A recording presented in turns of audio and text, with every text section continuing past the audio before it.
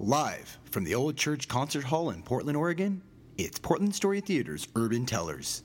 May the narrative be with you.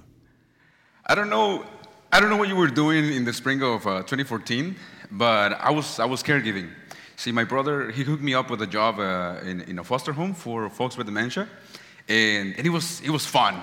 It was a really good job. I mean, I wasn't working outdoors anymore. I had all the food I can eat, and sometimes I was able to bring my niece, Meme.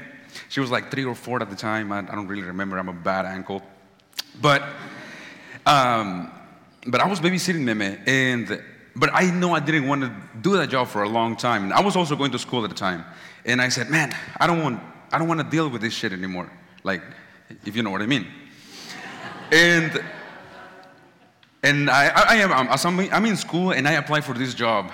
And this job is a big deal because it's my first job, my first desk job. And it's a big deal because historically speaking, in my family, very, very few people have a job behind the desk. So it's like, oh my God, this is a big, big deal. So I applied for the job and I get an interview and I forgot about the interview.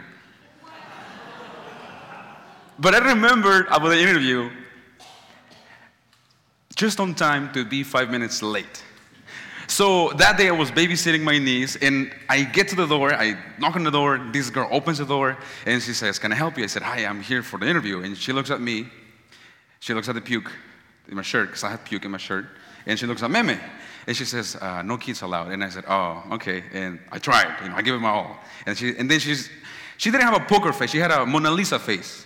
And she said, I'm joking. And I said, I don't know if I was gonna punch her in the face or say thank you, but I said, okay, thank you, and I walked in there. It was a group interview, and the purpose of that group interview is to see how well you work with others. And I put my niece in a corner, I gave her a piece of paper and a pen, and I was doing my thing. First activity, we're putting groups, and we are supposed to build a tower with spaghetti, marshmallows, and tape, right? It was a great activity. So we finished that activity, we moved to the next activity, and in this activity we're given a piece of paper, we're being regrouped, and we're given this a piece of paper, and we are supposed to present on the information on the paper. But my niece decides that she wants to go to the bathroom. And she's like, I want to go to the bathroom. And I can tell she has been holding it for a long time. So I grab my niece, I run to the bathroom as fast as I can, and then I don't know what to do because I see the men's bathroom, the women's, and women, men, Meme. What do I do? Thank God there was this girl who offered to help me. And as soon as they got out, I ran back to that interview, and they were already presenting. So I was like, oh my God, what do I do? So I just grabbed that piece of paper, and I scanned that thing. And when it was my turn to speak, I don't even know if I spoke English, seriously. I was nervous, I didn't know what I was talking about, and I was like, oh my God. And honestly, I would have never given myself the job after that interview. And the interview was over, and they said, we'll call you in a couple of days. So no one called me in a couple of days. No one called me in a week, I lost my hope. But 2 weeks later, I received a phone call. Bueno, hello? Yeah, is this Ivan? Yeah, this is Ivan. How can I help you? Oh, well, we want to give you an interview. Oh my gosh, I get the interview. I was so happy. I was like, no mames, I got the interview. Dad, this is so cool. And this time, I'm on time, no puke, no Meme, and I'm so excited. I'm like half excited, half nervous, but I'm actually more excited than nervous. So I'm sitting like this with like huge smile and like my hands are sweating. So we go through to the interview questions, and the last question, they try to get me off guard. So the last question is, so Ivan, if you look at the window, and there's a panda. What is the panda doing here?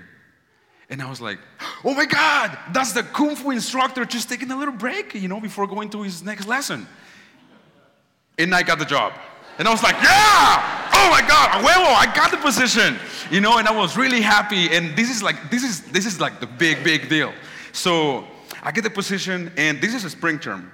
We are getting ready for fall. So we go through a training during the summer, and this is like the best thing ever. I started doing like leadership activities, and we went rafting, and we're doing all this good stuff. And I just can't wait for my first day of work. So the first day of work arrives, and it's a mess. But that's another story, right? I get to the job, and the morning is a mess, but the rest of the day is just awesome. I'm doing what I was trained for. I'm enjoying my first day of work, and it's just awesome. And then I realized, this is not work. Like, I shouldn't be getting paid for this. Just sitting behind a desk, typing things in the computer, talking to people, laughing, scheduling things, helping people find a career. And I said, this is not work. Come on. Work. Work. I'm used to call work something that you do with your hands. I had to drop blood, sweat, and tears, and, I'm a man, and I'm working. This is not work. Come on.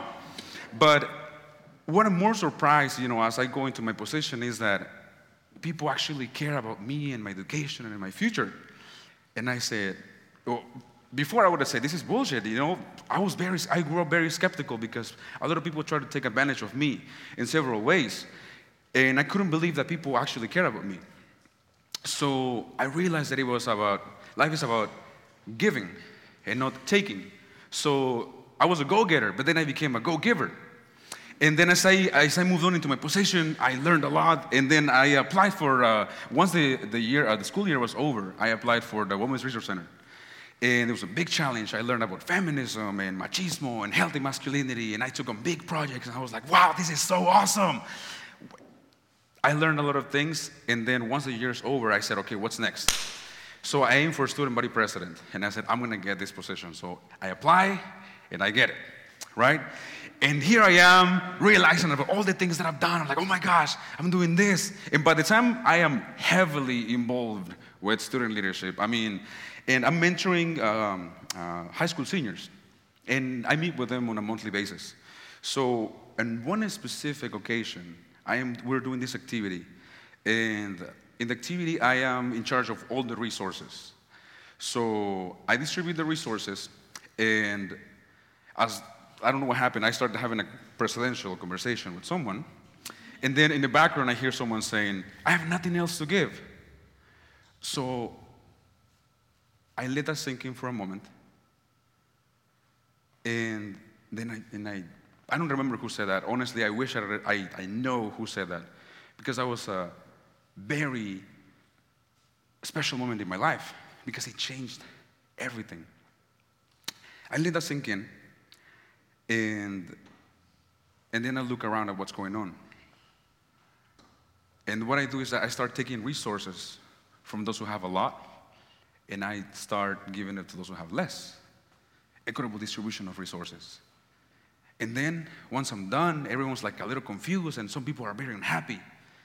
But some people are very happy, and I know I did the right thing. So I let that sink in.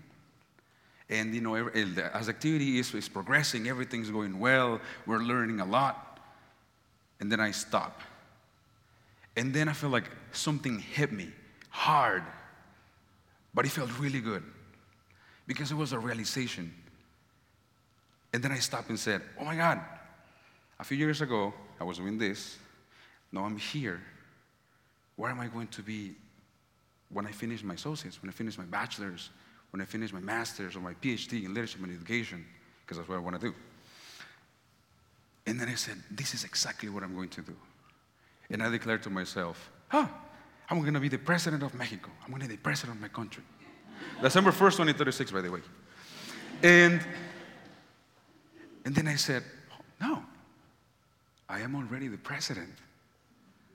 Hell yeah, well, I'm the president. And then I said, and this is exactly what I am going to do. I'm going to take the resources and I'm going to distribute them in an equitable manner. And so people are going to be upset, and that's okay. But I know it's the right thing. Because that's why I took a leadership class. Because that's exactly what I wanted to do. I wanted to become a good leader, a strong leader. Someone who helps others. And I said, yeah, that's what I want to do. And that's exactly what I'm going to do. Because that's exactly what leaders do. And that's exactly what I'm going to do. And I'm letting that sink in. Thank you.